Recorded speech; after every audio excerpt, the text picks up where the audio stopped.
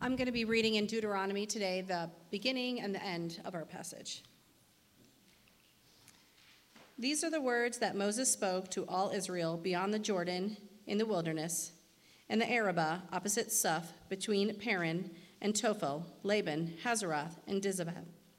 It is 11 days' journey from Horeb by the way of Mount Seir to Kadesh Barnea. In the 40th year, on the first day of the 11th month, Moses spoke to the people of Israel according to all that the Lord had given him in commandment to them. After he had defeated Sihon, the king of the Amorites, who lived in Heshbon, and Og, the king of Bashan, who lived in Ashtaroth and in Edrei. Beyond the Jordan, in the land of Moab, Moses undertook to explain the law, saying, and now at the end of chapter 3, verse 27. Go up to the top of Pisgah and lift up your eyes westward and northward and southward and eastward and look at it with your eyes, for you shall not go over the Jordan. But charge Joshua and encourage and strengthen him, for he shall go over at the head of this people, and he shall put them in possession of the land that you shall see. So we remained in the valley opposite Beth Peor. This is the word of the Lord.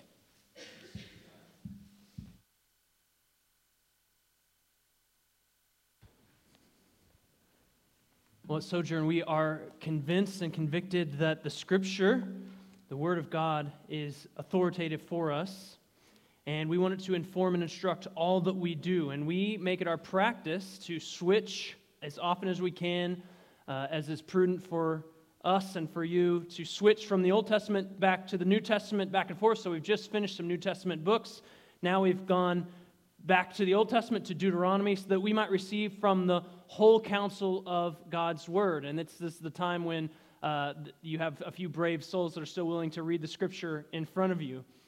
Of Deuteronomy, one author says that the psalmists praised it, the prophets appealed to it, faithful kings ruled by it, and righteous citizens lived by it. And the it they're talking about is Deuteronomy. It is the climax of the Pentateuch, the first 5 books of the Old Testament: Genesis, Exodus, Leviticus, Numbers, Deuteronomy. It's the climax, the key to all Old Testament theology. It is one of the top 4 most quoted Old Testament books in the New Testament. Now, that might be cheating somewhat because it's quoted often in the Gospels, and where there's one Gospel, it's kind of quoted in multiple. But God put 4 Gospels in, so it still counts. And because Jesus quoted it so often, we could, I think, make a pretty good case that Deuteronomy was Jesus' favorite book. But church, I want us to know this morning that this is a book for us too. Romans chapter 15, verse 4 says, "For the things that were written in former times, they were written for our instruction, that through endurance and through the encouragement of the Scriptures, we might have hope." I just want to ask you quickly, do you have hope this morning? Are you full of hope? One of the means that God uses to give us hope are the Scriptures, the Old Testament, Deuteronomy. And so I want to turn us there, and because as we journey through books together as a church, it's such a big event for us as we do this together and work through books together. I want us, as we do, to just, if you're willing, if you're able to, bow in prayer with me as we think about this book together.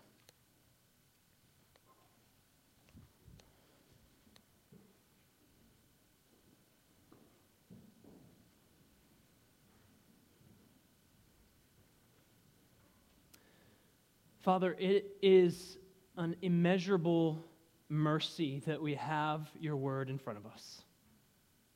May we receive it as such.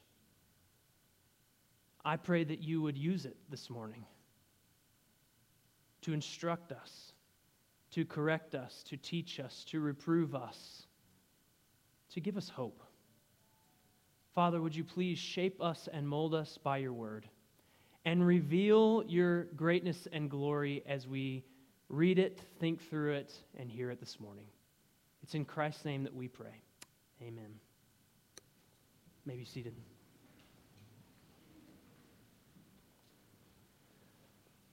Well, at times, one of the best things to do in order to move forward is to first look backward. You might do this if you've played sports. Sometimes you have to review film. You watch game film from the previous week or from years or weeks before, or at a job you do performance reviews where you look back and you think about your previous performance and what was good about it, what was bad. Or for students, it might be helpful to move forward to look back at tests or quizzes that you've had so that you can see, evaluate where am I in relation to where I need to be and how can I move forward best. And this is one of the best ways to move forward is sometimes to look back. It can be uncomfortable at times, but what it can do is it can discourage some wrong things and encourage some good and right things. And this is how Moses begins the book of Deuteronomy. He prepares Israel that is on the edge of the promised land as we pick up their story here in Deuteronomy. They're on the edge of the promised land, and he prepares them to move forward into the promised land first by looking back. And he does that in hopes of encouraging God's people to move forward in the right kind of way. Now, Deuteronomy, in the Greek, there's this Greek translation of the Old Testament called the Septuagint, and they named this book what we have today, Deuteronomy. It's two words kind of put together, Deuteronomion, which means second law. But the problem with that is that it's not a second law. And really, it's not even quite a second giving of the law. You might have heard that as well, that Deuteronomy is not the second law, but it's the second giving of the law. But I think more accurately, as one author says, that Deuteronomy is a renewal and recapitulation of the law given at Sinai in preached form. A renewal and recapitulation of the law that was already given at Sinai. You see that in the book of Exodus, and it's in preached form. So Deuteronomy is the law of God explained and applied, or you could hear preach. It's preached by Moses to a new generation, to a particular situation, to a specific generation of Israelites. So he preaches this to them. As they sit on the edge of the promised land, Moses begins this sermon, which is Deuteronomy. It's a sermon, and he may have even preached this sermon at one time. So we have all these chapters, 34 chapters of Deuteronomy. Moses might have given them to him at one time. We don't have to do that this morning. We're just doing 3. So what a blessing from the Lord, right? But Moses may have done it at one time as he was carried along by the Spirit, gives this sermon in Deuteronomy to prepare them to move forward. And here's how he begins. Chapter 1, verse 1, these are the words of Moses, spoke to all of Israel beyond the Jordan in the wilderness, in the Arabah, opposite Suf, between Paran and Tophel and Laban and Hazeroth and Dizahab. It is 11 days' journey from Horeb by the way of Mount Seir to Kadesh Barnea. And in the 40th year of the first day of the 11th month, Moses spoke to the people. So these are going to be Moses' words to the people of Israel, according to all that the Lord had given him in commandment to them, after he had defeated Sihon, the king of the Amorites, who lived in Heshbon, and Og, the king of Bashan, who lived in Ashtaroth and Edrei. Beyond the Jordan, in the land of Moab, Moses undertook to explain this law, saying. So there it is. This is a sermon that Moses is going to be preaching. And before he moves them forward, he's going to first, in this sermon, recap where they've been. Look backward. And first he begins by recapping, and I have this split in kind of 2 different time periods. He's going to recap for us the time from the wilderness wanderings, or from Sinai and to the wilderness wanderings. When they were in Sinai, they received the law. This is after the Exodus. And all the way through that 40 years of wilderness wanderings, that's one time period. And then he's going to move them from the wilderness all the way up to the edge of the promised land. So he's going to begin in those 2 time periods and look back at those and recap them for us. So he begins from where they were at Sinai to their present in the edge of the promised land. Listen to what he says in verse 6. The Lord our God said to us in Horeb. So when you think about Horeb, this is an area that Sinai was found in. That would have been where they received the 10 Commandments originally, the law of God. So here's the setting here. The Lord God said to us in Horeb, you have stayed long enough at this mountain. Turn and take your journey and go to the hill country of the Amorites and all their neighbors in the Arabah and the hill country and in the lowland and in the Negeb and by the seacoast, the land of the Canaanites and Lebanon, as far as the great river, the river Euphrates. And see, I have set the land before you. Go in and take possession of the land that the Lord swore to your fathers, to Abraham, to Isaac, and to Jacob, to give them and to their offspring after them. So Moses is first. He's recalling right after the Exodus in Horeb, the area where Sinai was, and as he recalls that, you can just think about all that has led up into that point, all that has led up to that moment where they're there at Horeb, they're receiving this word. It says, okay, now move forward. There's a land I've prepared for you. I want you to go in and take possession of it. Before all that has happened, there's a lot that has happened in the biblical storyline, right? Right? Not only had the Exodus just happened, God had just delivered, redeemed Israel from Egypt by his mighty hand and outstretched arms. He'd performed these mighty signs and wonders, not just for Israel to see, not just for Egypt to see, but so that the whole world would have on display before them the greatness of Israel's God. And he delivers them out, brings them through the Red Sea, where they walk across this place on dry ground, and their enemies are covered over with water. They get released on the other side of there, free. Not only is he referencing, even thinking about, we've just come out of this Exodus, but this could go all the way back to Abraham. You remember in Genesis chapter 12, God calls to Abraham. Abraham was worshiping idols, married to a woman who was barren, and he had no children. And God calls him and says to him, I'm going to make you a great nation. I am going to bless you, and the nations are going to be blessed through you and through your offspring. I'm going to give you a specific land. And so what God has done is that he takes Abraham with no offspring, and he brings them all the way to this point, where here we have the offspring of Abraham, a multitude of people poised to go into the land that God had promised Abraham long ago. So here we have Moses kind of just recalling this very, very quickly, and the biblical storyline has progressed greatly by God's hand. But these first few verses, they really set the tone for all of Deuteronomy. Because here they were, right after the Exodus, in this area known as Horeb. They'd experienced the victory that God had given them. Victory over their enemies, freedom from slavery. They're now under the leadership of God as he leads them forward as a pillar of fire and cloud. They've heard the law of God, and they're trying to live under it as he's leading them forward. And from Horeb to Kadesh Barnea, which would have been the doorstep, like the entrance to the promised land. What does it say in these first few verses? It's an 11-day journey. Chapter 1, verse 3, it's 11-day. Or chapter 1, verse 8, it should have been 11-day. Chapter 1, verse 3 says that they're in the 40th year. Now, what's going on here? What should have been a short 11-day journey, Moses now recalls and looks back and says, it's been 40 years. 40 years. 40 years since that chapter 1, verse 8, when God said, go in and take possession of the land. I'm giving it to you. It's been 40 years.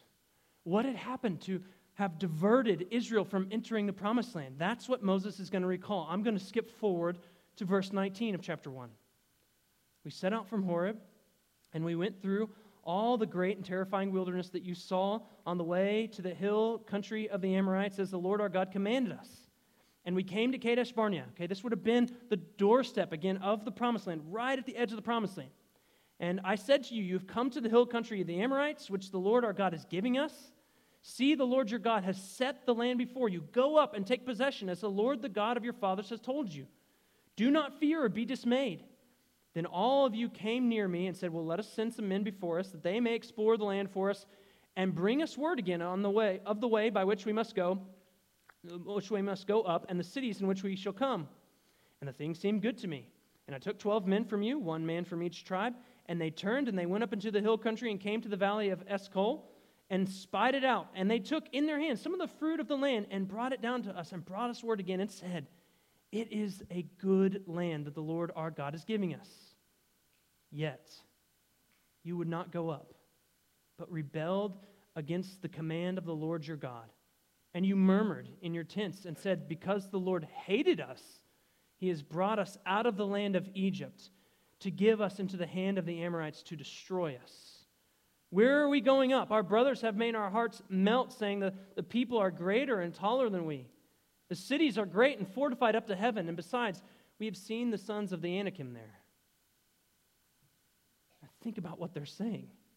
That the Lord hated them after he's delivered them from slavery in Egypt and brought them to a land that they all identify as good. And they're saying that the Lord has hated us. They're fearful and afraid, and it spread like wildfire amongst them. And in the face of this fear, Moses tries to bring some sanity and reason to them. Listen to what he says in verse 29.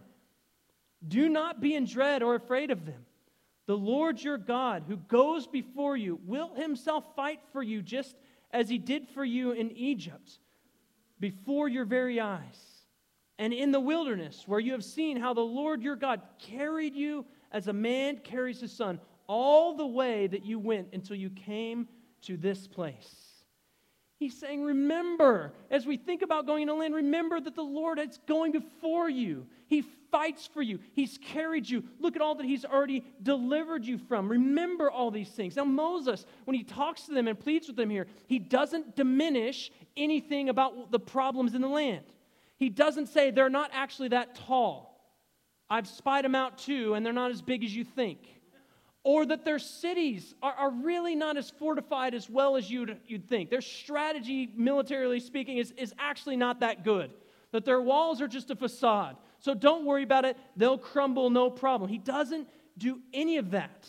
He exalts God. And he looks at what he has done. And he says, he's going in front of us. He's the one who fights for us. Not only has he shown us what he is capable of. He's shown us that he's more than capable of all that could be in front of us. But also notice this. He's near. He's carrying us. Moses says he carried you as a man carries his son. In other words, he's near to us. He's caring. He's like a father and a son. He's sustaining us. In other words, everything he points to is saying, this God is trustworthy. In 1992, during the Olympic Games in Barcelona, there was this runner from Britain who was named Derek Redmond. And he's going to run the 400. I think it was the 400 that he ran. And as he starts to run, he gets off to a good start, and not long into the race, he hears a snap or a pop, and he tears his hamstring. And he immediately kind of falls down and kind of quickly gets up and starts trying to limp because he wants to finish the race. And you've probably all seen this scene now. I have a picture of it as well. But here's what happens is that his dad, who is also kind of a coach and trainer for him, runs out onto the track. And do you remember what he does with his son? He wraps the son's arm around him, and he wraps his arm around the son, and he walks with him all the way to the finish line. Dad comes to help. And actually, if you watch the video, you can find it all over the place. Officials keep coming out to him and seem like they're trying to stop him from doing what he's doing, and he keeps pushing, get out of here. There were a few expletives that he said during that time, but you can just see him in the video, just pushing them away, shooing them off. And what a picture of God and Israel here. Israel, from its conception, right? Jacob is this one, the father of Israel. He's the one who limps. God put his hip out of socket, and he can't walk right anymore. So Israel is kind of this nation that limps. But that's okay because their God is the one who comes, and he puts his arm around them, and he grabs their arm, and he puts it around his neck, and he carries them along exactly where he wants them to go. God holds them up. He sustains them. He carefully powers them in the direction that he wants them to go. And if this is the God that's for them, the God who brought them out of Egypt, the God of the Exodus, if he's the one who's carrying them, who's fighting for them, who goes before them, then they can take on anything. Think about how they beat Egypt. How did they beat them? They did it with nothing. Nothing. They were slaves. They have nothing. But God was with them. And he was overpowering. That was more than enough for puny slaves in Egypt, named Israel, to be released. And actually to be released with the plunder of Egypt along with it. Because their God is the one who carries them, who fights for them. Only God is what they had, and that was more than enough. So if this God is the God who says, that land over there, I'm giving it to you, it's yours, then he can do it. What can he not give? If that's your God, they ought to be fired up when he says, go take this land. They ought to be like, it's good land. And we know this God. Look what he just did. Are you kidding me? We just came through on dry ground, and then they didn't get through on dry ground. We defeated them, and we plundered them too. I don't know how. Oh, my goodness. And he's given us that land. Let's go. They should be fired up. They should be chest bumping, giving high fives as they get ready to enter into the promised land. But their response is much different, isn't it? Look in verse 32. Yet, in spite of this word, you did not believe the Lord your God. Such a simple statement. He says, go take possession of it. Moses is pleading with them, and they don't believe. And the consequence for their unbelief was that there's an entire generation that now is no longer going to be allowed into the promised land. That they're then going to take that, what was going to be an 11-day journey, is now going to turn into 40 years of wilderness wanderings. And to this consequence that God hands down to them, their response might be even worse than their first response of not believing. Look at verse 41. God tells them the consequences, the penalty, the judgment for their rebellion, and here's what they do in verse 41. We have sinned against the Lord. We ourselves will go up and fight, just as the Lord our God commanded us, and every one of you fastened on his weapons of war and thought it easy to go up into the hill country. And the Lord said to them, say to them, don't go up or fight, for I am not in your midst, lest you be defeated before your enemies. So I spoke to you, and you would not listen. But you rebelled against the command of the Lord and presumptuously went up to the hill country. And the Amorites who lived in that hill country came out against you and chased you as bees do, and beat you down in Seir, as far as Hormah. And you returned and wept before the Lord, but the Lord did not listen to your voice or give ear to you. So you remained in Kadesh many days, the days that you remained there. Here the people have the appearance of repentance. We've sinned against God. But notice in their stated repentance, their self-reliance, their stated independence of God. Repentance isn't a pulling of oneself up by one's bootstraps and saying, we've sinned, now let's go do this. It's a falling wholly on God. Repentance isn't presumptuous as they are. They said, we think it's easy to go into the hill country. Repentance wouldn't do that. It's not presumptuous. Repentance also doesn't refuse to listen to God. In the middle of this, Moses, by the word of God, tells them, don't go up. God says, don't go up. Repentance would listen and heed the word of God. They reject it and rebel against it. Repentance is not just a turning away from something, it's a turning to something. And if you're going to turn away from your sin of rebellion, then you're going to turn to, if in the right direction, you're going to turn to God, which means you're going to listen to his word, hear his word, and do what he says. Even if it's not what you want, you're going to turn in reliance upon him. But here they are, they're so rebellious and hard-hearted that they not only refuse to go into the promised land when God tells them to, when God promises it to them, but their callousness toward God is really shown when Moses says, actually, this time, don't go in. He warns them, God is not with you. And they still go. One author summarizes the section this way. This whole section is a litany of disaster, punctuated by the sad refrain of the people's attitude and actions. And the reality is that this isn't just a section of Scripture for the people that Moses is preaching to. This is a generation of people. To Moses' audience, this is no distant tale. It's their family. Their parents, their grandparents, their aunts, their uncles, their cousins, the people they're related to and live life with. That's who Moses is talking about. And that generation, instead of enjoying the goodness of the promised land, now they're sent to journey in the wilderness. This is where they go in chapter 2, verse 1. So now Moses has told us, all right, here's what happened from Sinai up to the doorstep of the promised land, and then they were kind of sent back, and now they're in the wilderness wandering. So he sums up that time frame. There's one. Moses doesn't linger or comment more, which is actually kind of interesting because of all that Moses experienced in that 40 years of wilderness wanderings. And he could have wrote books and books about that time. But he moves on to the second time frame, from the wilderness where they were sent to where they are as he preaches this sermon at the edge of the promised land. Look in chapter 2, verse 2. The Lord said to me, you have been traveling around this mountain country long enough. All right, this is the second time God has kind of said this, right? This is a new people, in a sense, new generation. You've been traveling around this mountain country long enough. Turn northward and command the people. You're going to go through this country. So let's take a look at just the map. I think this might be helpful for kind of get our bearings where they are. It's not real big, but hopefully you can see what's going on. All right, down in the lower left corner, that's the wilderness. That's where they've been kind of wandering around somewhere in there for 40-ish years. Sinai is down there, so they were coming up there, and you can see Kadesh Barnea is up there. You can see some of these nations that they're getting ready to go through. And they're getting ready to go through Edom and Moab and Ammon. And here's, God is going to send them up through kind of the back way, all the way around, and then you can see the arrow, hopefully the line pointing in the arrow is where they're going to enter into the promised land. So first he says you're going to go up through Edom. Edom would have been the descendants of Esau. And he says of Edom, chapter 2, this is first part of chapter 2, don't touch them. In chapter 2, verse 5, it says, don't contend with them, for I will not give you any of their land. No, not so much as for the sole of the foot to tread on, because I have given Mount Seir to Esau as a possession. Which is interesting, right?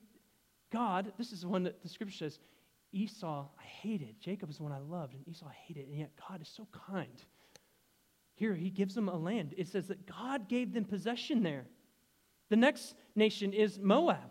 These would have been descendants of Lot, so kind of some distant cousins. And here's what he says to them, about them. Don't touch them. Chapter 2, verse 9, the Lord said to me, do not harass Moab or contend with them in battle, for I will not give you any of their land for possession, because I have given Ar to the people of Lot for possession. God says, I gave that to them as their possession. And we find out, if you read on in chapter 2, that God actually gave them that part of the land as their possession. And to get it, they had to dispossess giants in the land. So God gave them that land even over giants. Then they're going to go up through that third nation, Ammon. And Ammon gets the same treatment. Don't touch him. And they too, as you read through the story of Ammon, the rest of chapter 2, they too had been given the land and dispossessed those who had lived there before, who were again giants. So now, think about this.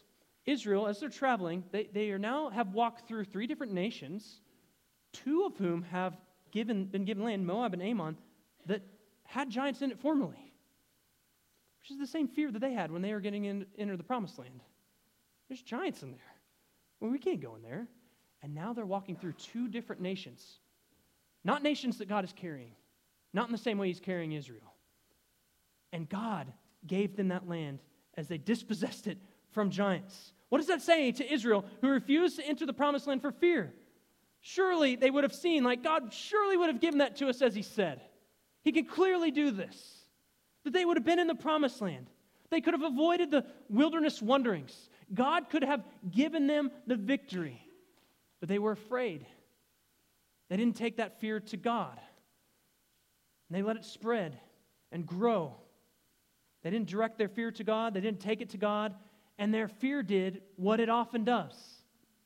One author said that fear is a notorious exaggerator and a false prophet of doom.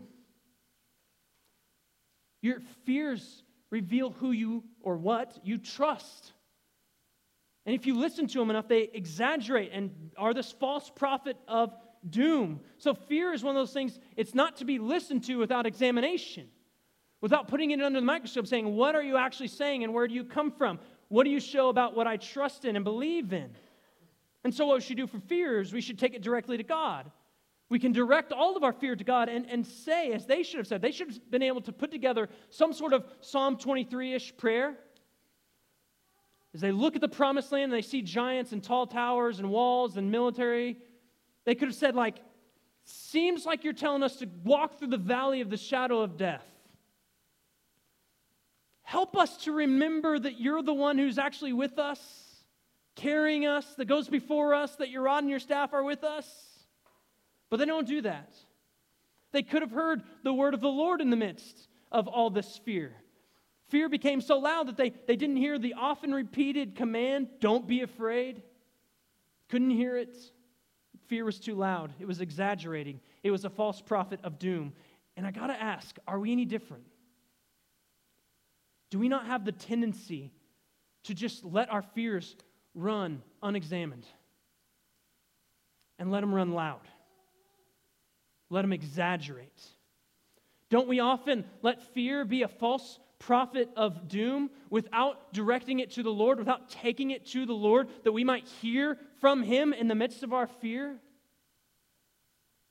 Israel, they They walked through these nations that succeeded where they failed, which would have been to their shame, except for this, that the story isn't over.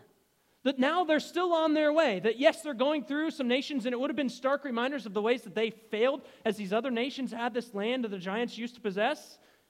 But the story isn't over. They're on their way now. God hadn't made an end of them. He's leading them forward. He still has given them the promised land. By God's grace, Israel has this opportunity, this chance to make their obedience and their trust and their following of God more notorious than their failure and their sin and rebellion and hard-heartedness. Now, I'm not sure what your sin and your rebellion and your hard-heartedness is this morning. I'm not sure what you would point to and say, this is the most notorious sin, the most heinous sin that I have ever committed. I don't know what that is for you this morning, but if you're here, what I can also affirm to you is that there's opportunity to be known for something else. Who you are, listening to the merciful and gracious words of God. There's this opportunity extended to you through the love of God to be made known for something else. To make your repentance, your trust, and your obedience more notorious from now on than your failure and your sin and your rebellion. And that's what Israel has. God still graciously moves them onward.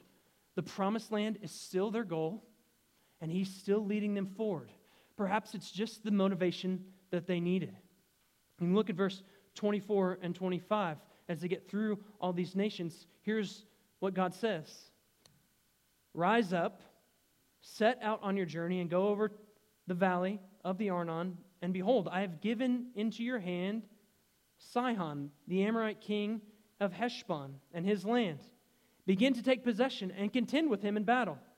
This day I will begin to put the dread and fear of you on the peoples who are under the whole heaven, who shall hear the report of you and shall tremble and be in anguish before you.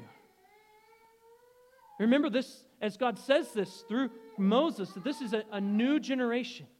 The men of war from before that were wandering in the wilderness have all passed away. This is a new men of war, a new army who didn't see and experience the Exodus in quite the same way as the prior generation. They had mostly known the wilderness, 40 years of it, but God delivers them and He promises them, He gives them this word of victory in Sihon. And here's what happens, verse 32 of chapter 2.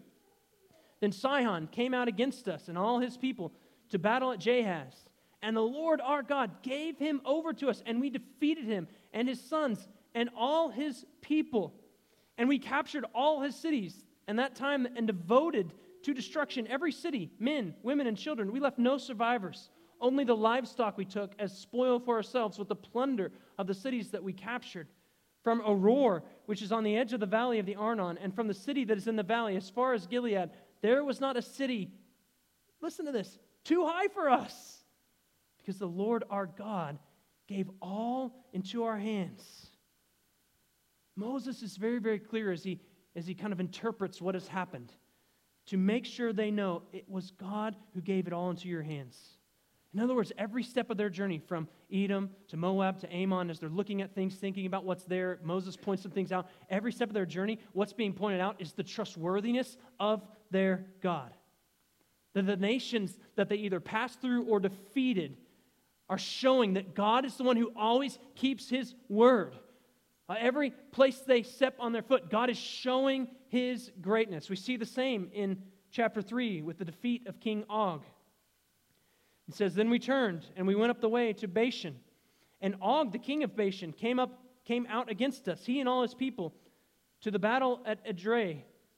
But the Lord said to me, do not fear him, for I have given him and all his people and in his land into your hand, and you shall do to him as you did to Sihon, the king of the Amorites, who lived at Heshbon. In other words, they didn't just get lucky once. They didn't just outmaneuver a king and something unique happened and like they get to enjoy the victory. God gave them the victory, and God gave a decisive victory, and He promises to do the same with Og, and He does deliver the same with Og. Now, this particular victory would have carried a bit more importance because the way is now clear for the promised land. They have now gone through everything they need to go through in order to enter the promised land at this point. Once they have defeated Og, they're there. They're on the doorstep. They only have to just go over into the promised land. In chapter 3, verse 11, it kind of summarizes a little bit what they did when they defeated Og of Bashan. And what we hear is that Og, king of Bashan, not a small fry, big guy, right? Giant. And he probably had giant people. So again, here's a victory for them just before they enter the promised land that would have been particularly important because now they've not only dispossessed people in their way, but even giants in their way. Surely this helps bring home the message that Israel needed to hear before they enter the promised land, that God, if He's with you, what can be against you? Even if Og is this humongous king with a great kingdom and a great army, we just destroyed him. I gave you a decisive victory over him. And the repeated victories, they nail down further and further that listening to God and letting Him lead you and doing what He says, you do that, it leads to victory. It's blessing and life there. Yeah, you walk with a limp, but I'm the one who's put my arm around you and I am carrying you all the way to the finish line. And so Moses, as he looks back, he recaps these two time periods. He looks back and further prepares them to enter into the promised land. And he recalls, all right, we've got Sinai into the wilderness, and and now here we are up to the current moment as he's giving this sermon. And I think that this looking back of these two time frames shows two obvious truths that lead to two encouragements. Maybe Deutero has kind of gotten in my blood a little bit, so we have two time periods, two obvious truths, and two encouragements, all right? 2 by 2 by 2. The first obvious truth, as Moses has looked back and recapped, is that Israel is sinful. It's so obvious and it's everywhere. Moses is this great leader. But what does he do in chapter 1? Verse 12, he appoints other leaders to help him out. Why? He describes it this way. You guys are a weight, a burden, and he talks about their strife. In other words, you guys are no picnic. Why? There's sin in the camp. They're sinners. Israel is sinful, and this is why they're in the wilderness. If you want to look at their heart and their sinful heart, take a look at their wilderness wanderings. Full of all kinds. I mean, man, it's full of interesting stories. Not many of them are things to look at in terms of like, this is how we should walk in faith. Most of them are the opposite. Israel is rebellious. They say of the promised land that they spied out. They say in chapter 1, verse 25, it's a good place. And then in verse 26 and 27, yet they would not go up, but rebelled against the command of the Lord and murmured in their tents and said, because the Lord hated us, He has brought us out of the land of Egypt to give us into the hand of the Amorites to destroy us.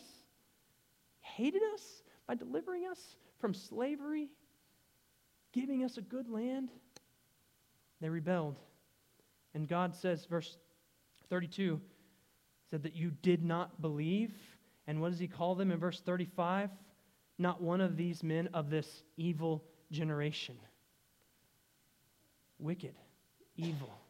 If you summarize the verbs, look at the verbs of verse 26 through 46 of chapter 1. Rebelled, murmured. They made our hearts melt. In other words, we were afraid. They saw that God was carrying them, but they didn't believe. And then they had this kind of feigned repentance and thought it was easy to go up into the hill country, but they would not listen, rebelled, they returned, they wept, they remained. I mean, again, this is a period that's just a disaster.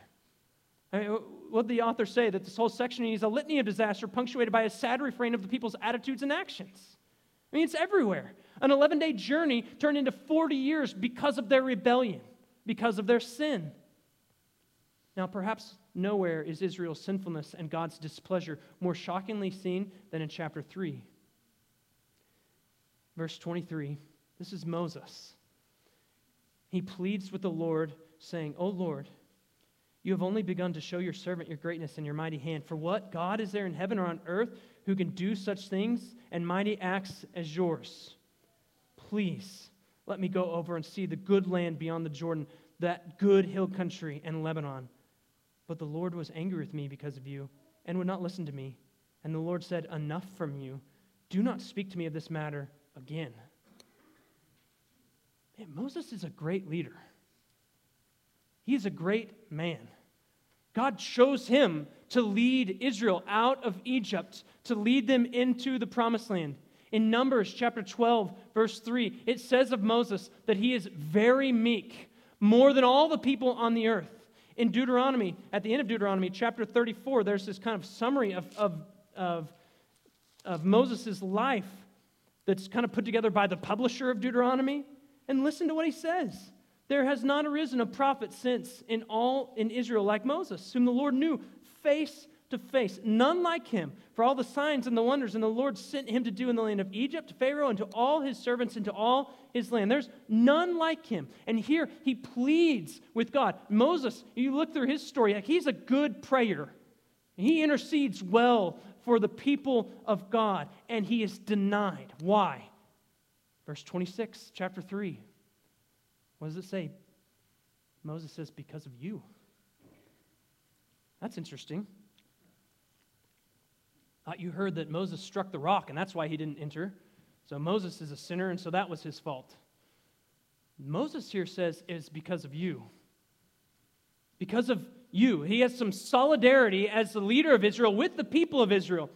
And as Moses prays here, he knows that he is a great prayer. He intercedes for Israel. And one of the reasons he's a great prayer and interceder is because he fully identifies with the people of Israel.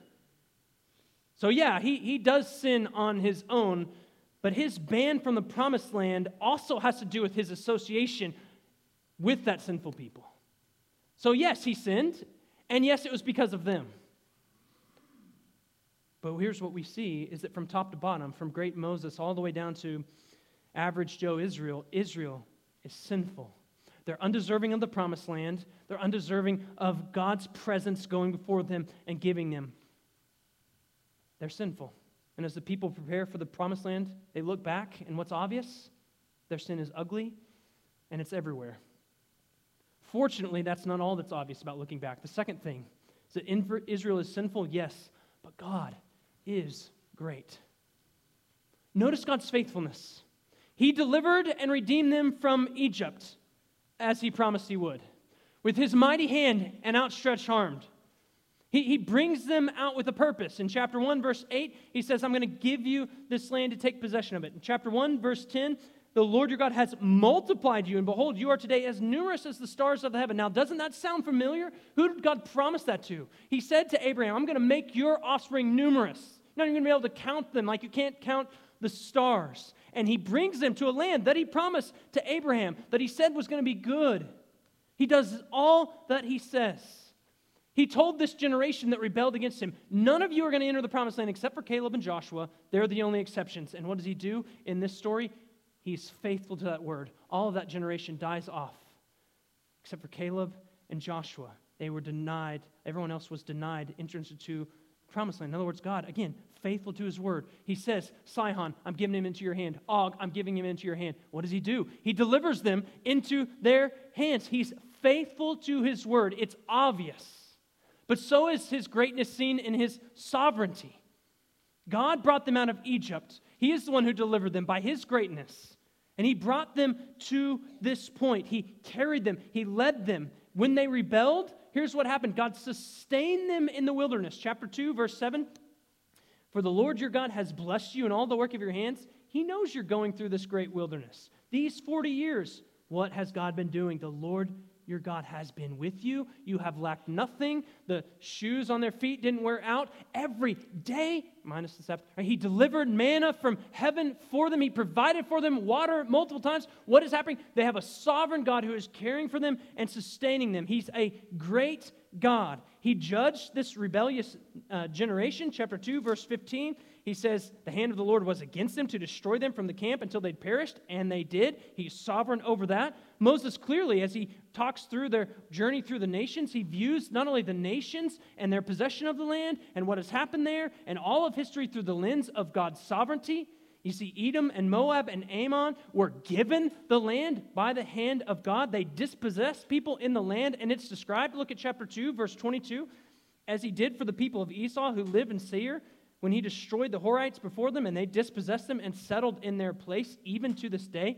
God is doing this. It's God, chapter 2, verse 25, who puts the dread of Israel on these other nations. It's God, chapter 2, verse 30, who hardens Sihon. It's God who gives Sihon over to them. It's God who routs Og and delivers him over them. Chapter 3, verse 3, the Lord our God gave into our hand Og. All over these 3 chapters, you see the sovereignty of this great God. He's faithful to his word. He's working in and through history. Nothing is absent of his sovereignty, his care, his provision, his sustaining, his judgment. His presence is everywhere. And so as the people prepare for the promised land, they look back and they see this obvious truth. Our God is great. Now, years ago in Britain, researchers went door to door and they asked, do you believe in a God who intervenes in history, who changes the course of affairs, who performs miracles, etc., stuff like that. And a typical response that they got back was this: no, I don't believe in that God. I just believe in the ordinary God. There's no ordinary God in the Scripture. But I wonder, is our God ordinary?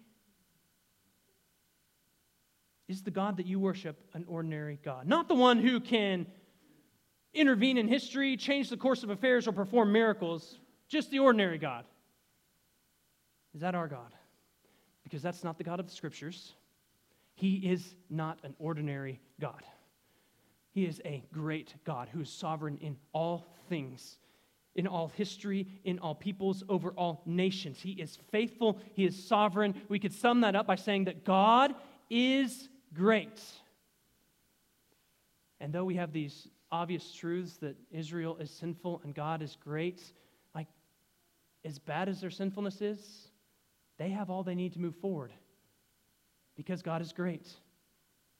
So how do they move forward? This is the 2 encouragements, I think, from this passage. The first one is that if God is great, don't fear or be afraid. It's said over and over again in chapter 1, verse 21, in chapter 1, verse 29, in chapter 3, verse 2, in chapter 3, verse 22. I'll read that one. You shall not fear them, for it is the Lord your God who fights for you.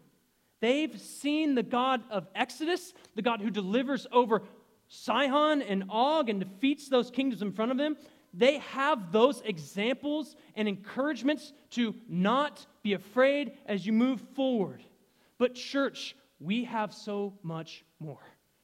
Do you fear man? God says, don't. They have breath in their lungs. I don't. I'm the Lord of lords and the King of kings. Are you scared for your health?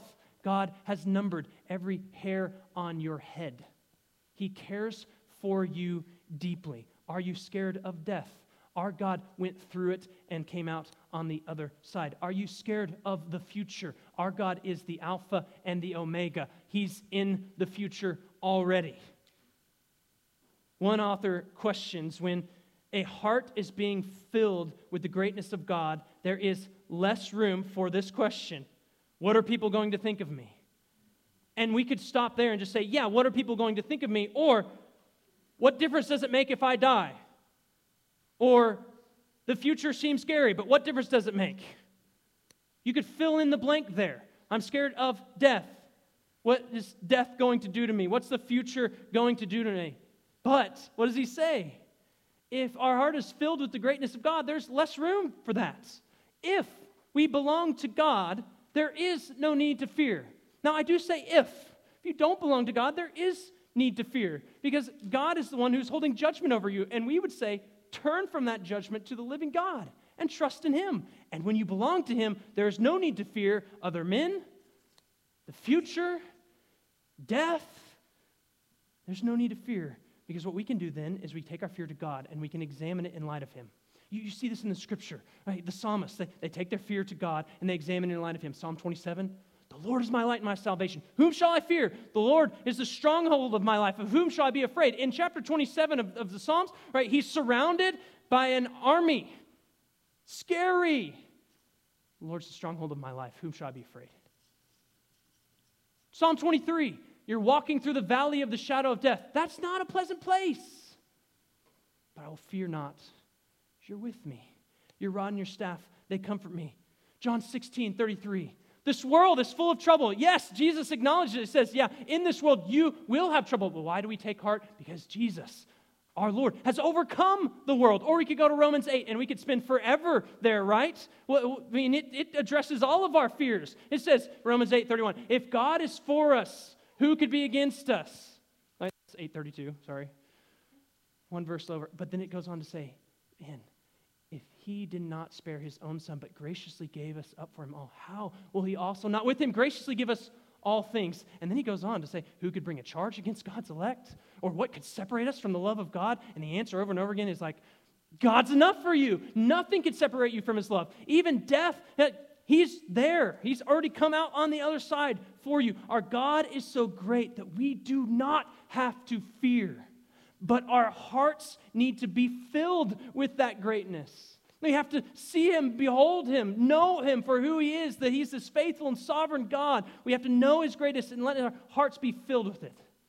So the first thing, the encouragement is, don't be afraid. The second thing, if God is great and the people, all people, Israel's, us, if they're all sinful, and we're not to be afraid, here's what we are to do. We are to fear, but we're to fear God. God's holiness, God's power, his sovereignty was on display for all of Israel and now written in the pages of Deuteronomy for us to see. It was on display in his salvation of his people and judgment on the nations. It was a display on his judgment on his own people for their rebellion and his salvation of his people. The message is clear. This is not a God to be trifled with. This is not a God to be questioned. This is not a God to be ignored. This is not a God to rebel against. This is a God to be feared. I mean, hear rightly what that means. So the fear of God means that we're in awe of God. We revere God. We tremble before him. But rightly, in awe and reverence and trembling before God, is also have intimacy with God, closeness to God. Yes, he clears out the nations and judges them, but he also carries closely like a father to a son. He saves his own. This is the kind of God that we have. The right fear of God looks like him wrapping his arm around us and carrying us as we limp along, as we stand in awe of reverence as he does it all the time. We're close to him and in reverence of him. The fear of God looks like trust, looks like obedience. And what does he do over and over again in the pages of Scripture and in the first 3 chapters of Deuteronomy? He shows himself to be trustworthy. How much more than Israel has he shown us to be trustworthy? For them, he dispossessed some of the nations in front of them. He gave them victories. For us, he went to the cross. He died. He came out the other side and said that you can find life and have resurrection in me. If our God would do that for us, then how could we not fear him and trust him and do whatever he says that he wants us to do? So here we are with Israel. They're on the edge of the promised land. They're looking back and now they're ready to move forward. How will you move forward? How are you thinking about life? This was written for our instruction, that we might heed the encouragements, that we might have hope. And to that end, let's pray together.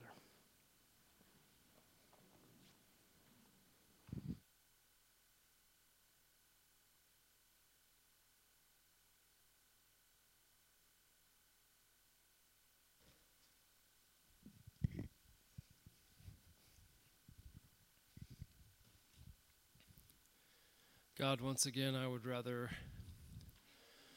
look back at these ancient peoples and roll my eyes at them and think about how wicked they are and make myself feel better about my spiritual advances over theirs. But we look at these people getting ready to enter into the promised land and what they've been doing for the last 40 years, and we again see ourselves. We see that we are sinful, and we see that in our minds, most of the time, if we're really honest, we think that people are really big and powerful and that you are very small.